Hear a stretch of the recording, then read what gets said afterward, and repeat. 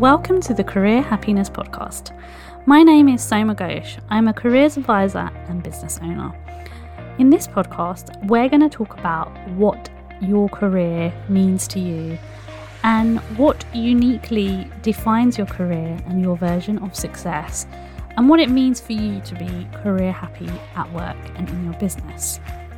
This podcast is for professional women who are looking to gain more within their career, to find a new job, find a new career, or potentially start a portfolio career or business.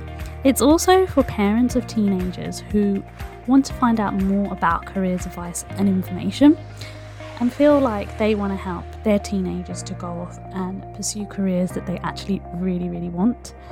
And lastly, it's for business owners and people who want to start a business and feel inspired by their career and business collectively. So I hope that you enjoy this new season of the podcast, and thanks for listening. Hello everybody, and in episode 114 of the podcast, I have a really interesting and quite, I think, thought-provoking discussion with another careers advisor called Susan Smith. And this episode, I am going to precursor that this episode is probably a little bit longer than my usual episodes. Susan was a very enthusiastic and knowledgeable guest.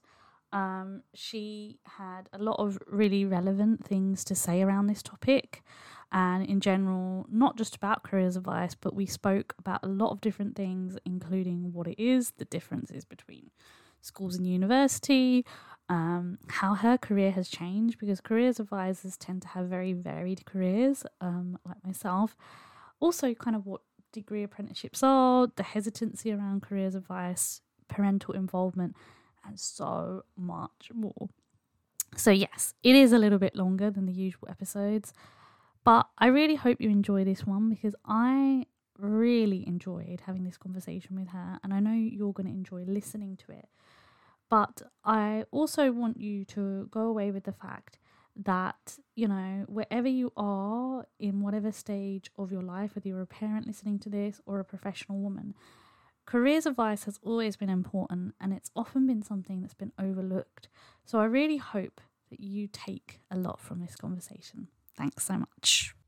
So, hello everyone. I am really excited to have the lovely Susan Smith with us here today. Hey Susan, how are you? I am well, thank you so much for having me. I was delighted when you invited me to come and chat about careers. I thought, yes, put me down for that. No, honestly, it is so wonderful to have you on. And I was kind of reminiscing how we connected, and I think it was on LinkedIn. I saw you do a really brilliant post about degree apprenticeships, which is something I hope that we could talk a little bit more about, because there's so much confusion around it and so many questions I get as a careers advisor. But also, just I do really remember that you were talking on the BBC a while ago about GCSE results day, and I think that actually might have been where I saw you. Somebody popped it on my feed, and I was like, "This woman looks interesting." I started following you and things like that. So that's kind of how we met, I guess, online on LinkedIn. Well, this is it. And it's such a wealth of goodness online, looking at people working in a similar way, looking for people you can learn from, looking for people you can collaborate with. I'm a real fan of LinkedIn and, you know, media, social media in general, because it's so immediate. But it's also one of the things that we always tell our students is important, is the importance of networking. Yeah. And, you know, no person is an island, so they say.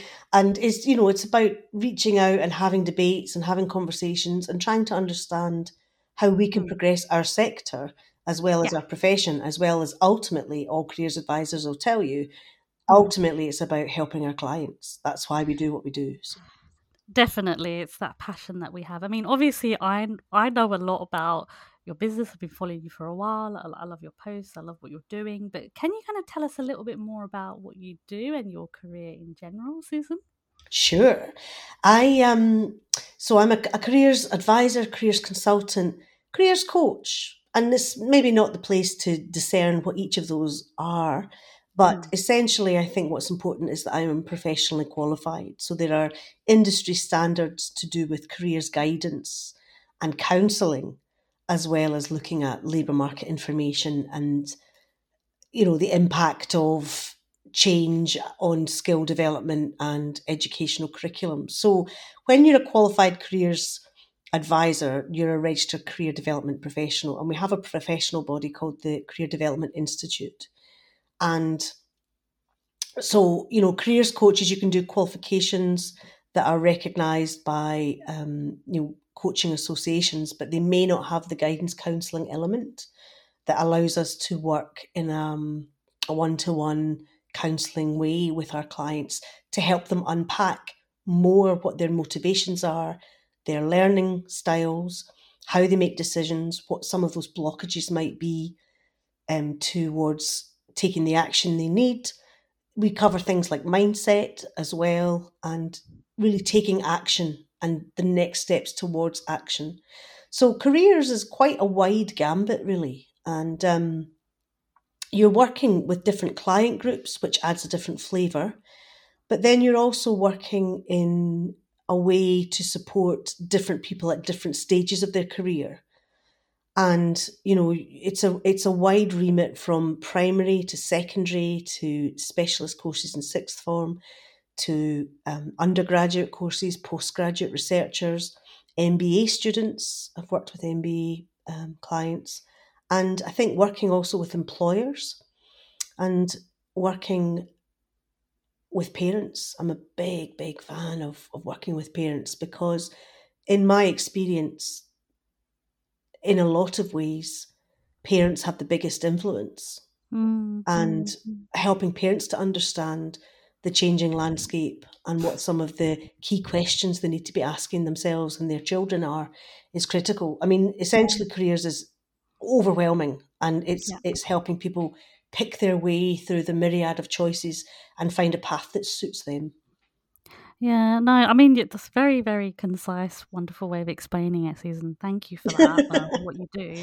One of the things that I would love you to share a little bit about is about your actual business. Can you tell us a little bit about what it's called and kind of who you support through your business? Absolutely. So I think everything comes to its own time and its own journey. Things evolve and change. And I worked for a number of years. I started off in local authority career services, so I'm working within schools, but I'm employed by the council or the local council. And, with a service like, you'll find if you go onto your local council page and check career services for young people, you'll find that there'll be an organisation is responsible for that. So every young person has free career support and access to a careers advisor. So I started off doing that, and then I applied for a job in a university. And the reason for that really, I think, was that I wanted to have deeper conversations. These were people that had made some career decisions and they were now going to be graduating, and they wanted a return on investment, I guess, from their time at university. And it's almost the same conversation at school. You wouldn't think it is, but if you take careers as a sort of journey, essentially it's the winding path. An analogy I use often is the Easter egg hunt. I think a lot of careers advisors do use that because it's so good to show that everything you're doing, you're picking up eggs along the way, and those eggs might be an experience, or it might be a particular skill, or it might be, if you've done debating at school, or, if you're at university and you've joined a club or society, what have you got out of that experience? So a lot of people come to you with these eggs that they've collected in their basket. And when you start to begin to discuss with them, where those eggs came from, and then start to reflect on what they've gained. So it's not what they've done, it's what they've gained. What they start to understand is the skills that they have, the skills development. And it's the same whether you're studying A-levels or you're studying an undergraduate degree. And it's about reflecting on how far you've come and where your strengths lie. What do you look like at your best? And that's quite a difficult conversation to have. And that's where the skill of guidance counselling definitely comes in. So I started then at universities because I wanted that deeper level of conversation. And you're doing the same activities in some ways. You're working in the curriculum, you're trying to draw out the hidden learning that's happening for students. So on one hand, they think they're just studying for an English degree, but on the other hand, they're persuading people of their ideas. They're going to tutorials and they're telling others what they think, and listening and actively listening. And all those skills are really important, whether it's in a boardroom or whether it's, fundraising for a charity you're passionate about. A lot of times students don't see the direct connection between what they've studied and employment. And I think as careers advisors, we are that bridge. And I've just sort of continued in that journey, Soma, where I've then moved to Australia.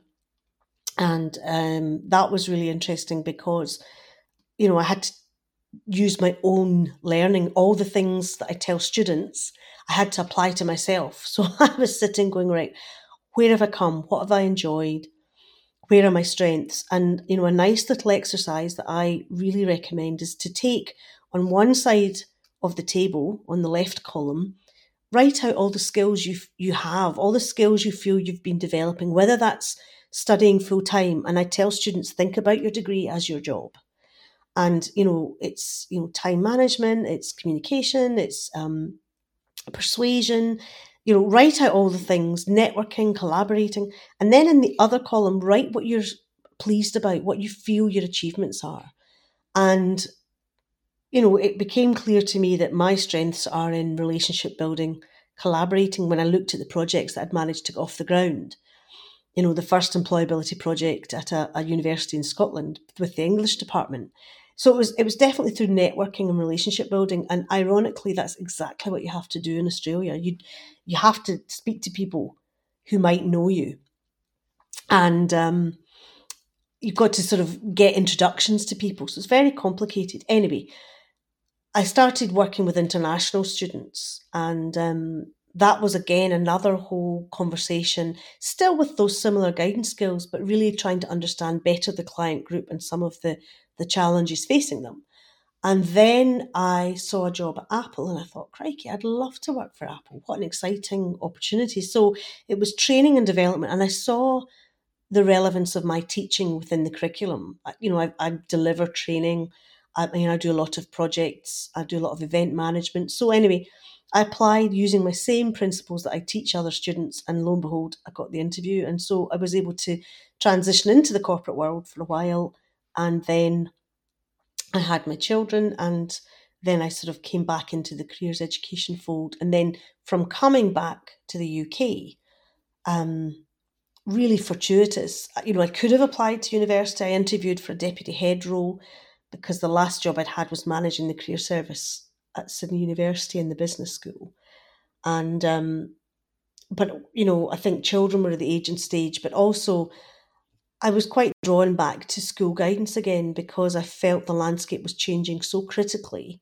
And having worked so closely in the university sector and looking at graduate employability and, more importantly, graduate underemployability, I felt that there really needed to be better guidance in sixth forms, in the secondary school piece, to really help students discern if a university degree was the right avenue to take, and if it was, which type of degree.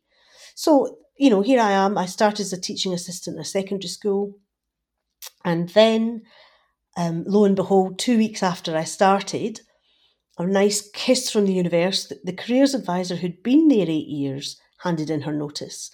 And I thought, oh, right place, right time. So I applied for the job externally, and there was, I think they interviewed 3 candidates and I was successful. So I set about being a careers advisor in a secondary school. Now, that was long before careers leaders. This was back in 2014. So it was quite a while before the government were picking up how to upskill students. And I think I brought my higher education experience to bear because I looked at how we were coordinating careers in the curriculum. I looked at work experience as being absolutely critical.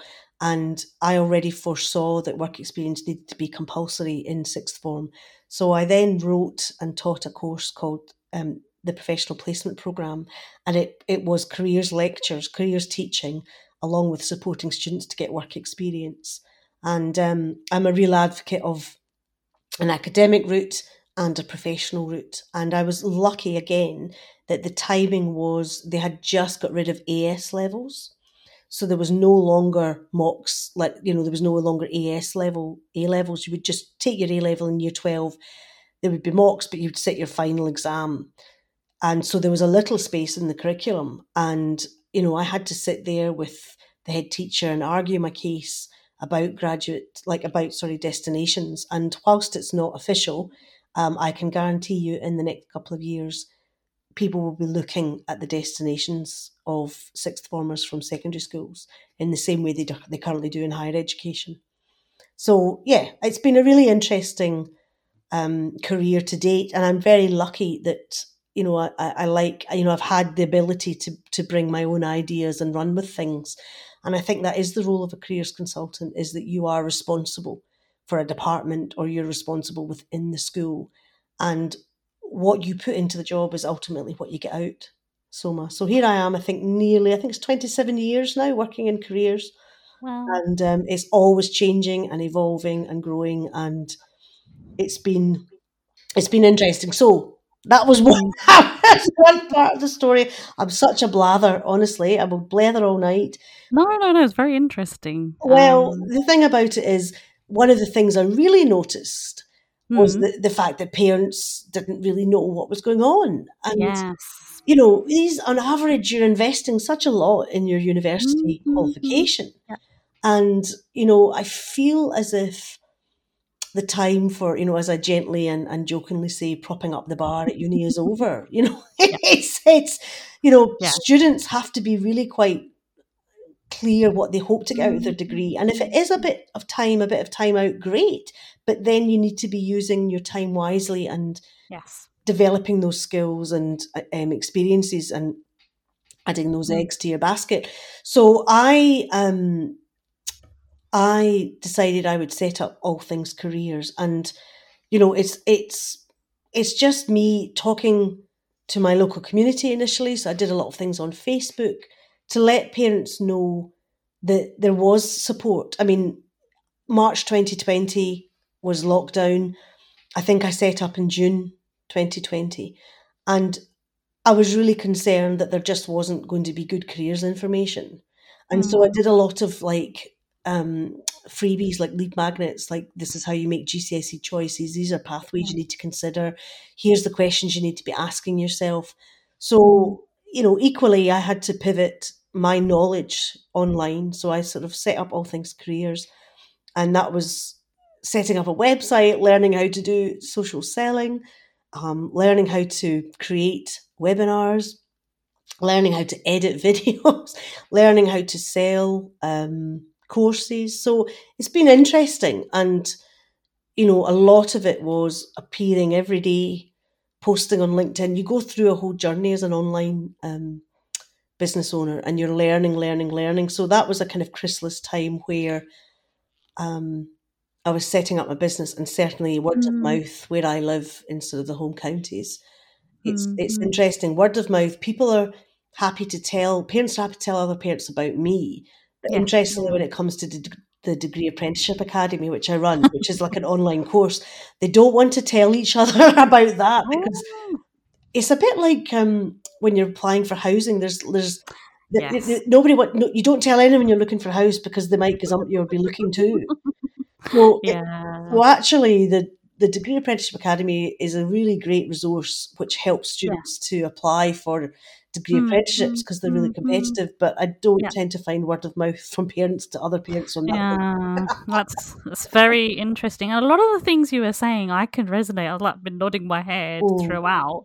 And I really do think it's weird. It's not weird. It's like weird synchronicity when you were sharing your story about how you started doing your business. Because what happened to me is I predominantly work with professional women, and that's the main emphasis of my business. And then one day there was a mum that emailed me, and her son was in year 10, and she needed some advice for him.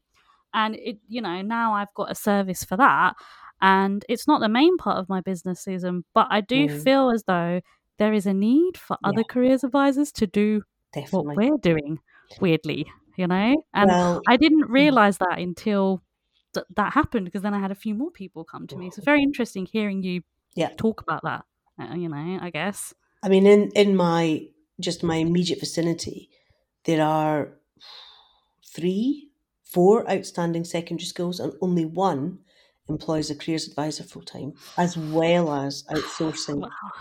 Yeah. And the next place along, there's 6 outstanding secondary schools, and nobody employs a careers advisor. So they have careers advisors coming in to do guidance interviews. Yeah. Yeah. And one school has got an ex-teacher who's gone down the career leader role, which is fantastic. Oh, brilliant. But I can categorically tell you, after having conversations, yes, is it a must or a should? So when Ofsted bring out guidelines, okay, is that a should or a must? Well, it's still currently a should. So they give advice, it should, but the must, well, let me know when it's a must.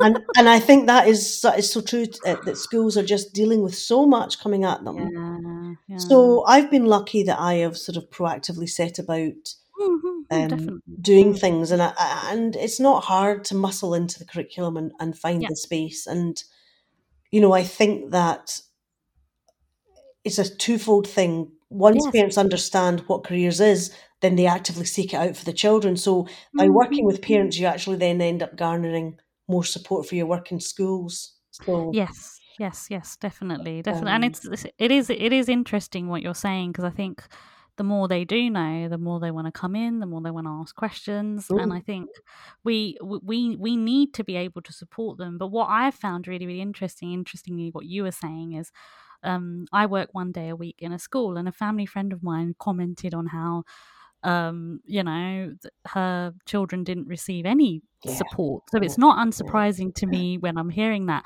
And even with some of the clients I've been working with, they've said to me, they've seen someone, it's been like quick 20-minute chat, but there's no action plan or anything. And you feel quite shocked hearing those kind of things as a careers advisor, Susan, because you kind of think, what did they do with them for the 20-30 minutes? It's true.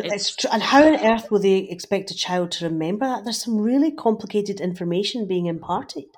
And that's what I love about my business, is that it's so gorgeous to get online with parents and the child and the client, and it's like the luxury of an hour. I mean, it doesn't seem a lot, but I take them through some testing, some psychometric testing. We look at strengths and interests, and then we move the piece forward into an action plan. What might work experience look like? What are some of the bigger, it's reverse engineering. So if you think, like, an interesting one that a lot of people don't realize is, advertising and social media and the impact of that with things going online. So when you've got the students who are really creative, but they want quite a nice commercial output to that creativity, or creative in terms of how they think. You're not just art, it's like even people that are really good at English. Anyway, the thing is, parents like, oh, I didn't know that, and you can really support people, but in a way that's you leave them feeling on the front foot instead of on the back foot. And that's so I think the thing is, for me, I am quite political, and I truly believe that you talk about Britain now, or the foreign policy is Britain being an international player.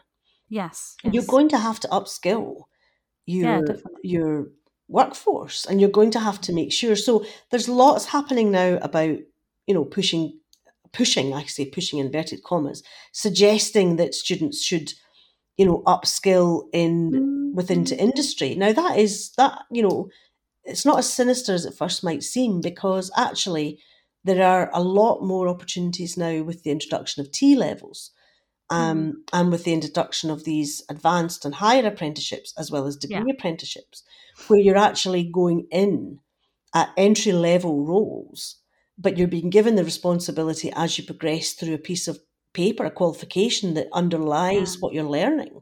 And, it's not just youth training schemes now. It's not just for people entering construction. All these professions that you used to have to go to university to get into, you no longer have to go to university if you don't want to. Yeah, yeah. Um, so I'm quite excited by that, but I feel the education system is still not producing students that are confident and able to move into those roles because they're quite spoon-fed. Like your EPQ, if you choose to do it, is great. Some schools have got Wednesday afternoons or some period where they're doing sort of leadership and responsibility, extracurricular things.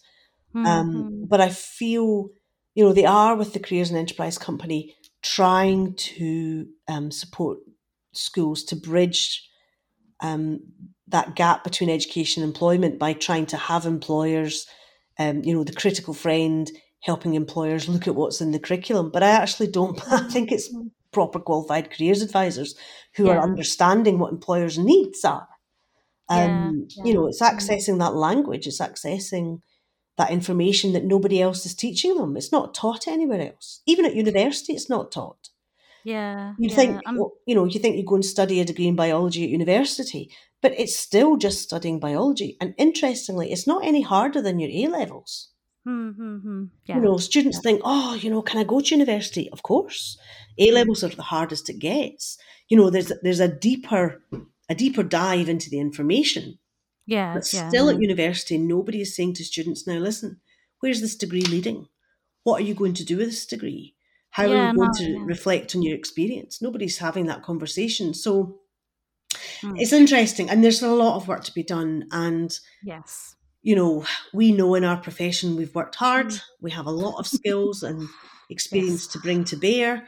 But my big issue is the word careers. And careers is so broad. So with the pandemic and with the need to upskill, then you have, Rishi Sunak's Skills for Work. Yes. And he's putting money in the budget and he's using the word careers and employability. And now you've got employability coaches. And what that really is a matching service. Okay, here's the vacancies. What are you doing? Okay, what about this vacancy? But they're calling them careers coaches and employability advisors. Oh, God. And so then what's really discerning is, on one hand, for our profession, yay, finally, there's, opportunity. The careers piece has been recognised as valuable. Yeah. But actually what it is like a job centre officer type role. But they're calling it a careers and employability professional. So now the salaries are not matching up to having to have a degree and a postgraduate qualification, and increasingly now a master's and MA in careers guidance. So it's interesting. But if you ask me personally what my feelings on the matter are, it's not ideal for our profession. Of course, everybody wants to be paid their value. Yeah, of course, yeah. But for young people, as long as the people that are doing this role are really genuinely asking good questions and understanding what the client needs rather than just being a matching service, because that's not what careers and employability is. So it's still early days, but certainly I don't think the salary they're offering would suggest in any way, shape or form that the people they are recruiting have the skill set required to do the role well. God, yeah. So it's a mixed bag. Careers is on the agenda, hooray! But is the skill set and the sort of nuance that's required to really be good at the role being recognised? No, it isn't. Yeah, it's a tricky one as well, though, because when you were explaining it, I mean, I've been reading a little bit about that, and I think I watched a conference where he was talking about it with this other person that I follow online, and I just feel it's like this conveyor belt process, and young people need a lot more than that. And one of the things that I really wanted to talk to you about, Susan, today is degree apprenticeships, because I know how passionate you are about talking about them. And the main thing that I hear a lot from young people is this growing concern of debt, this growing concern of, oh, miss, I'm not ready to go to university yet. Or I've seen how the pandemic has, affected my family and this, and they're tell me a lot of kind of endearing things that they worry about, because I think young people are a lot more empathic than we give them credit for. And in fact, many of the young people that I'm talking to, they're looking for work experience. They want to be working, but they don't get a lot of encouragement a lot of the time. That's what I personally see anyway. So I'd love for you to kind of just tell us a little bit more about what a degree apprenticeship is and why a young person should consider applying to one. Well, it is like this. It is a very strategic way to manage your career. University is great. I am not in any way, shape or form knocking university. There are the competitive universities where, because of the nature, Tony Blair, back in the day, New Labour, we want 50% of our young people to be going to university. There was a whole sort of flux that university was an option and should be an option. And of course it is. But what you then have is almost a competitive ladder of applications. So some universities are asking for A star, A, because they want they want to attract the best candidates to do engineering, or the best candidates to do law, or the best candidates to do humanities. And in their mind, the best candidates are the most academic. So you have universities asking for these really high entry-level qualifications. Meanwhile, traditional employers were going through the graduate milk round, so they were targeting these universities that asked for higher entrance qualifications, because in their mind, that was the best candidates were, first of all, the most academic, which we know is not true. And what's brilliantly, fantastically, can't shout about it enough, employers are now recognising, there was some recent research, and the university I work for 2 days a week came first, Queen Mary University, for social mobility. And employers and universities are now being brought to task on not only their equality, diversity and inclusion, but also how they are supporting communities around them and widening participation. And that's good. It's good news for students, because you find that a lot more of these competitive universities are putting in summer schools. They're putting on, through the Sutton Trust, they're trying to encourage students from low socioeconomic backgrounds, particular postcodes, if they've been in care, students that haven't had the same advantage, to think about university. But that's great. But if you are sort of sitting middling 3Bs and you think, I really do want a degree because I want to, better my salary. I want to sort of try and get the best results for my education. And on average, research shows that graduates do earn £10,000 more than non-graduates. So there is an argument that a degree does help your income levels.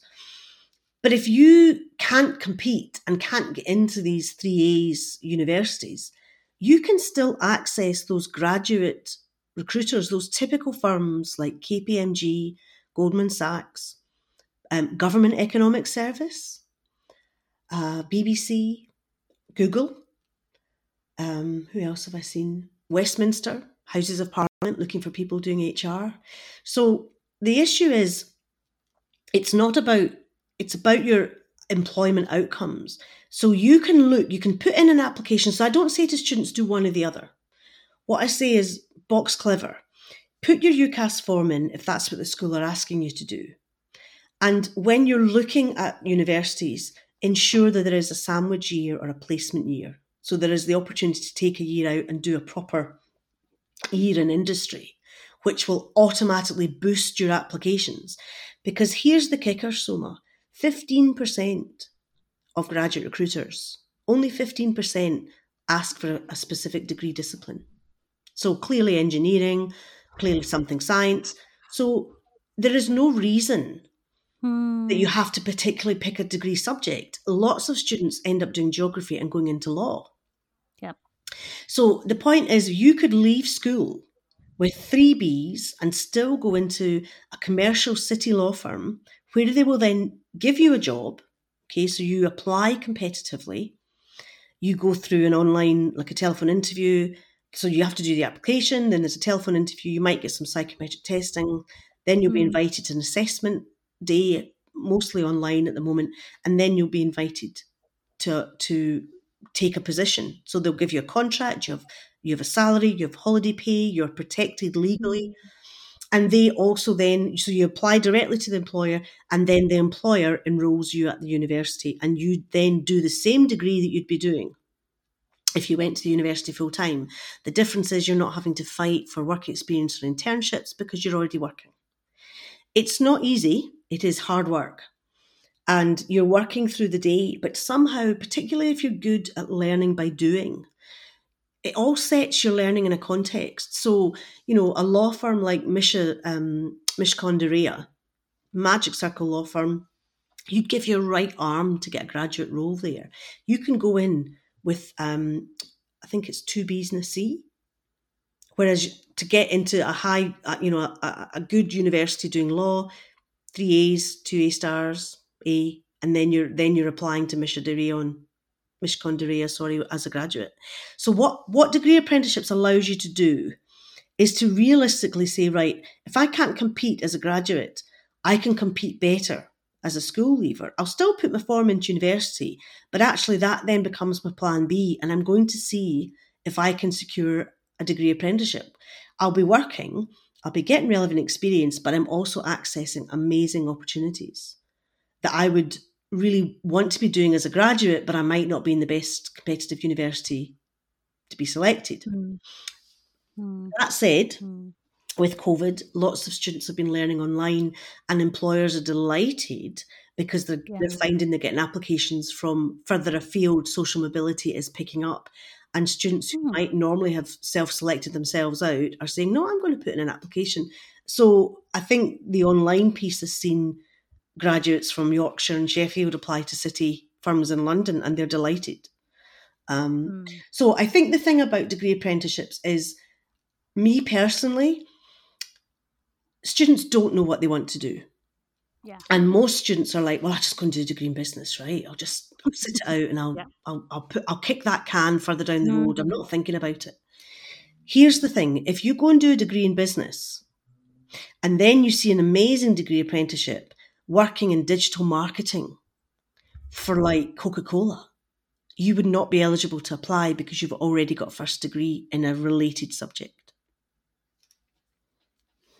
So in order to be eligible for funding, the degree apprenticeship, the degree you're doing, has to be significantly different from what you've studied at university.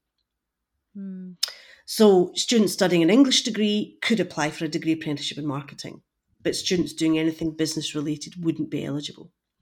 Oh, wow. And so the decision you're making has got far-reaching consequences potentially. But look, it's just, I want people to understand there's 2 pathways. There's the academic pathway, there's the professional pathway. And increasingly what you see in a sixth form is students taking a mix of A-levels and BTECs. So student, and this was one of the arguments I said to my sixth form team. I said, look, you're still heralding university as the only answer, and yet you're offering a mix of A-levels and BTECs. You want students doing BTECs at school rather than college because, it's revenue for you. I said, it's not ethical. Yeah. And I fell on my sword. I said, I'm handing my notice and I'm not doing this unless you do what I want. Very mature. I threw my toys out my pram and I said, look, let's look at this professional placement programme because, there's an area that I think is really sorely missing out.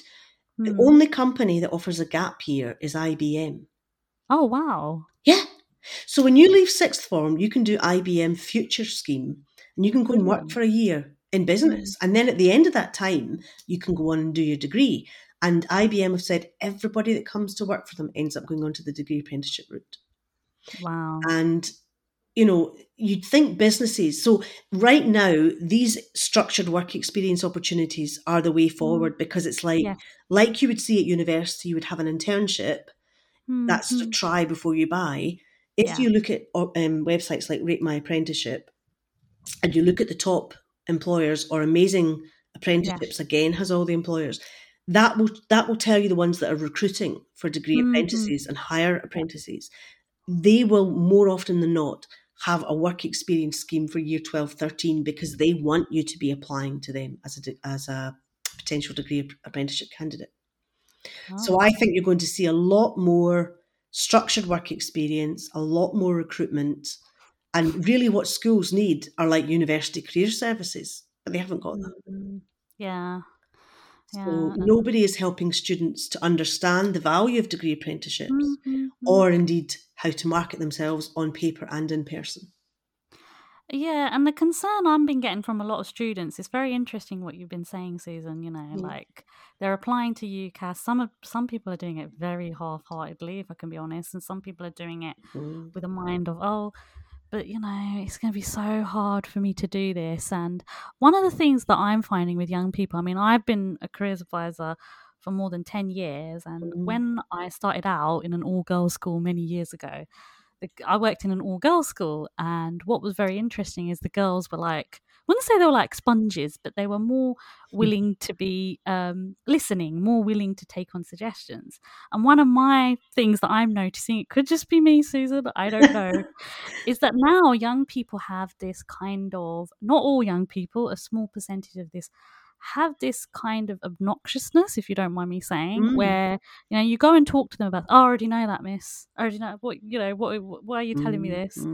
And they're not willing to appreciate that sometimes it's good to have a discussion, a very important discussion about these things. I had an incident very quickly, I'll mention it, where one person didn't want to see me. They were like, oh, I don't need your help. And the teacher was like, no, he does, because he's got no idea what he wants to do. And it was very eye-opening for me, because that's never happened before, Susan, if I can be honest. If it has happened, I've been thinking it, but I've never said it out. Well, that's it. So, yeah, this is it. So I'd like you to secret. Same with me.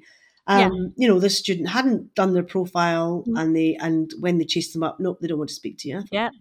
So, that is usually, in my experience, they're terrified. They just don't want to think about it. They're just being ostriches. Or they think they know, but really they just don't want to unpack it because deep down it's showing anxiety, isn't it? Yeah. I mean, they opened up, but what I'm finding is that some people are really, like resistant. I mean, what do you think we as careers advisors can be doing to kind of combat that a lot? Because just because it's a small percentage doesn't mean that it's not going to continue to happen. That's what I'm worried about a little bit. And it's also kind of fake and plastic. You're sitting in your classroom, suddenly you're called to speak to the careers advisor. It happens in isolation. There's no context around it. Why would anybody see the value in it? Unless they themselves had been thinking, gosh, I wonder what I should be doing after school. So it's back to this idea of, the Gatsby benchmarks, where really a good careers program should be filtering in from year 7, the learning, the sort of subtle learning, the skill development. What does this, course in English mean? Careers directly related to writing and expression and creative expression.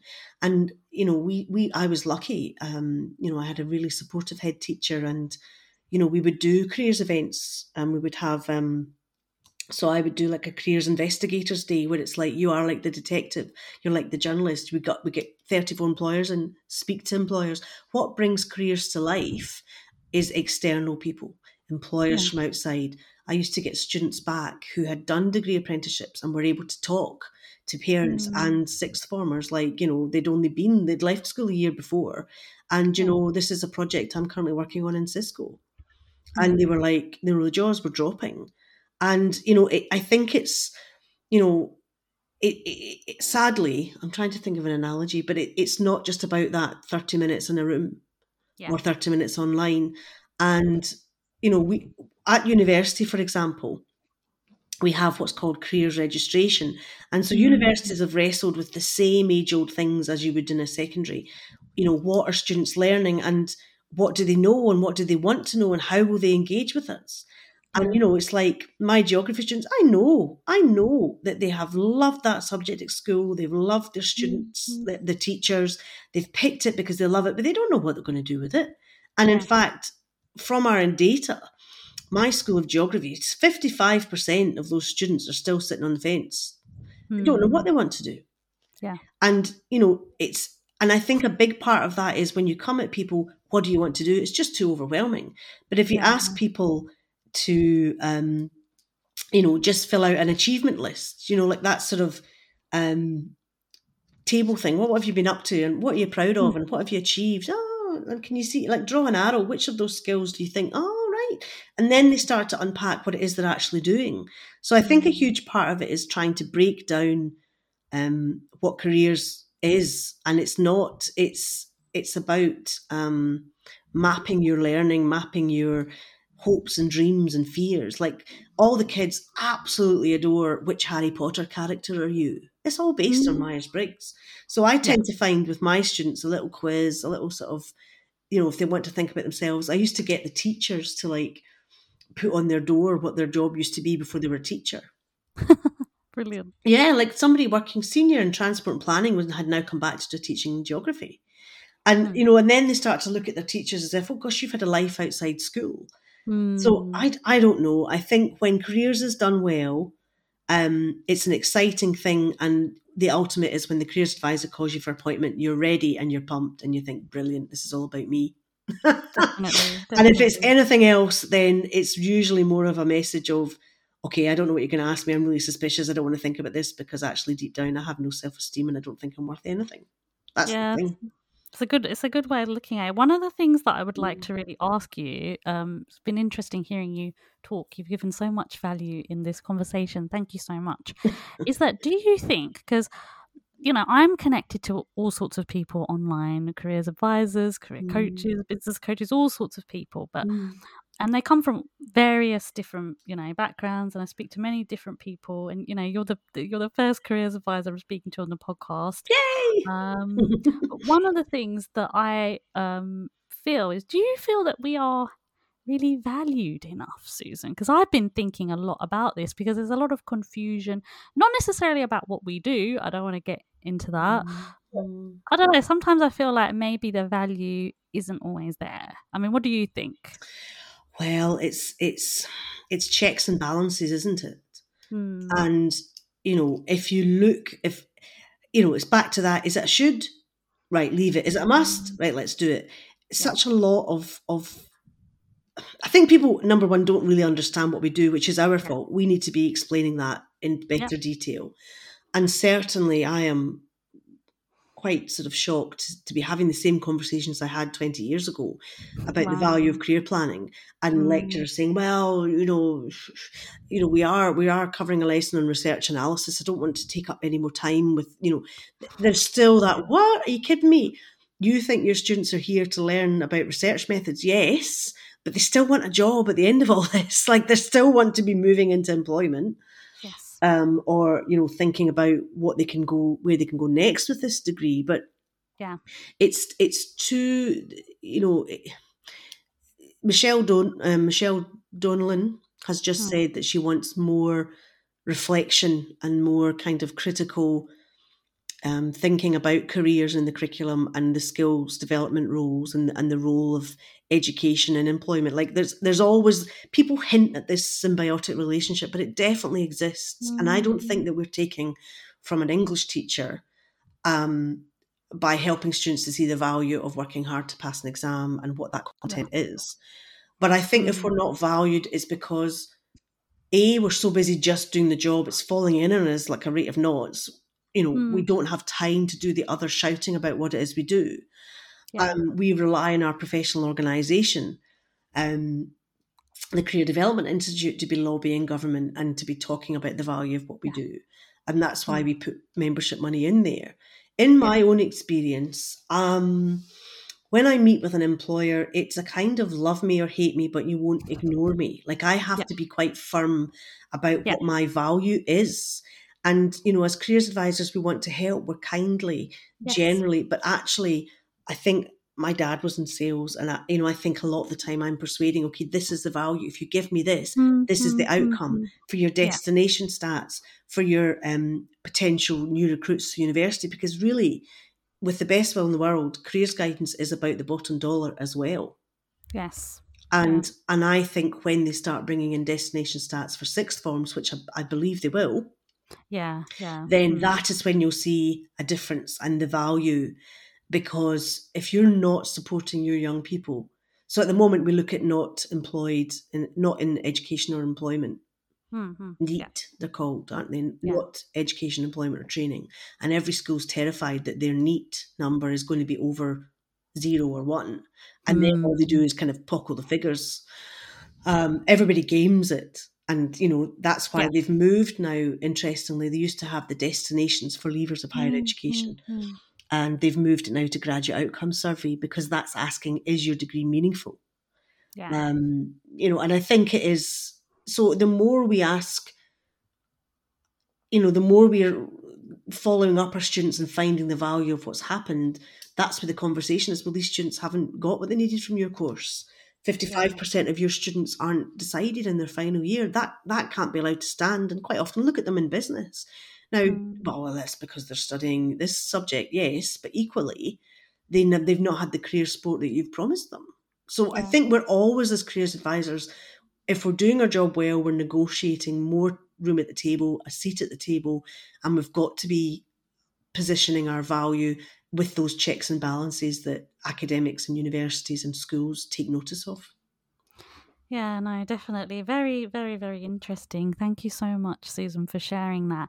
And lastly, I'd just like to ask you kind of where can people connect, find out more about you, all that kind of stuff. All right. Well, I have got a couple of free webinars. So my website is allthingscareers, all one word, .co.uk. And there's some free webinars there on life after GCSEs. I've also got a webinar on degree apprenticeships, what they are, how to research, where they're posted, where you need to be signing up for further information. I also have information on career planning. Again, that idea of taking it from, do this to how do you do it? I think we don't speak to students enough about the how. So step 1, step 2, just things that you should be thinking about and further links to where you can access things and start thinking ahead longer term. So, it's all about learning and researching and reading. And, if schools haven't got any sort of careers guidance, Start Profile is free. So anybody can sign up and register for that, which is really helpful. And I think that UCAS, even if you're not going to university, I've got some great free information, including a wee careers quiz. And I also recommend informedchoices.ac.uk, which helps you to think about A-levels to pick for degrees. For degree apprenticeship stuff, the Amazing Apprenticeships has got some great resources, as does Rate My Apprenticeship. I use Amazing Apprenticeships. It's a very good website. Thank you so much, Susan. Oh, it's been such a pleasure. And do you know what's really lovely is, you and I have been chatting for a while, and it's just so lovely to speak to you. Yeah, no, it's been really, really lovely. Thanks so much. All right, you take care, and listen, if you're listening to this podcast, be inspired. You have all the skills employers need. You have those digital skills. The number one thing employers want is learning agility. Well, you pivoted online, troops. You've done that. Tell your story and make sure you draw out those skills. And the other thing I would definitely say is when you're reading degree apprenticeship information, that's a wish list. If you make 5 out of 10, do it. You're not looking for the finished product. Employers don't want the finished product. They will work with what you have to give them. Put the application form in. Make sure you're marketing yourself effectively and put the application form in. Don't discount yourself because you don't think you've got the right experience. Let the employer decide that. Thank you so much, Susan. Thank you. Bye. Right. Thank you. I really appreciate all of you who listen to this podcast, share it, have subscribed already and left me a review. But I would really, really appreciate if you haven't left a review and you're a loyal listener, that you please take the time, if you have an Apple Podcasts account, to leave me a review. If you're not on Apple, as I know many of you aren't, please share it. Also, if there was a topic or if there was something that you think could really make a difference to someone, tell people about it. The more visibility this podcast has, the more difference it's going to make to people's lives and people's careers. Thanks so much.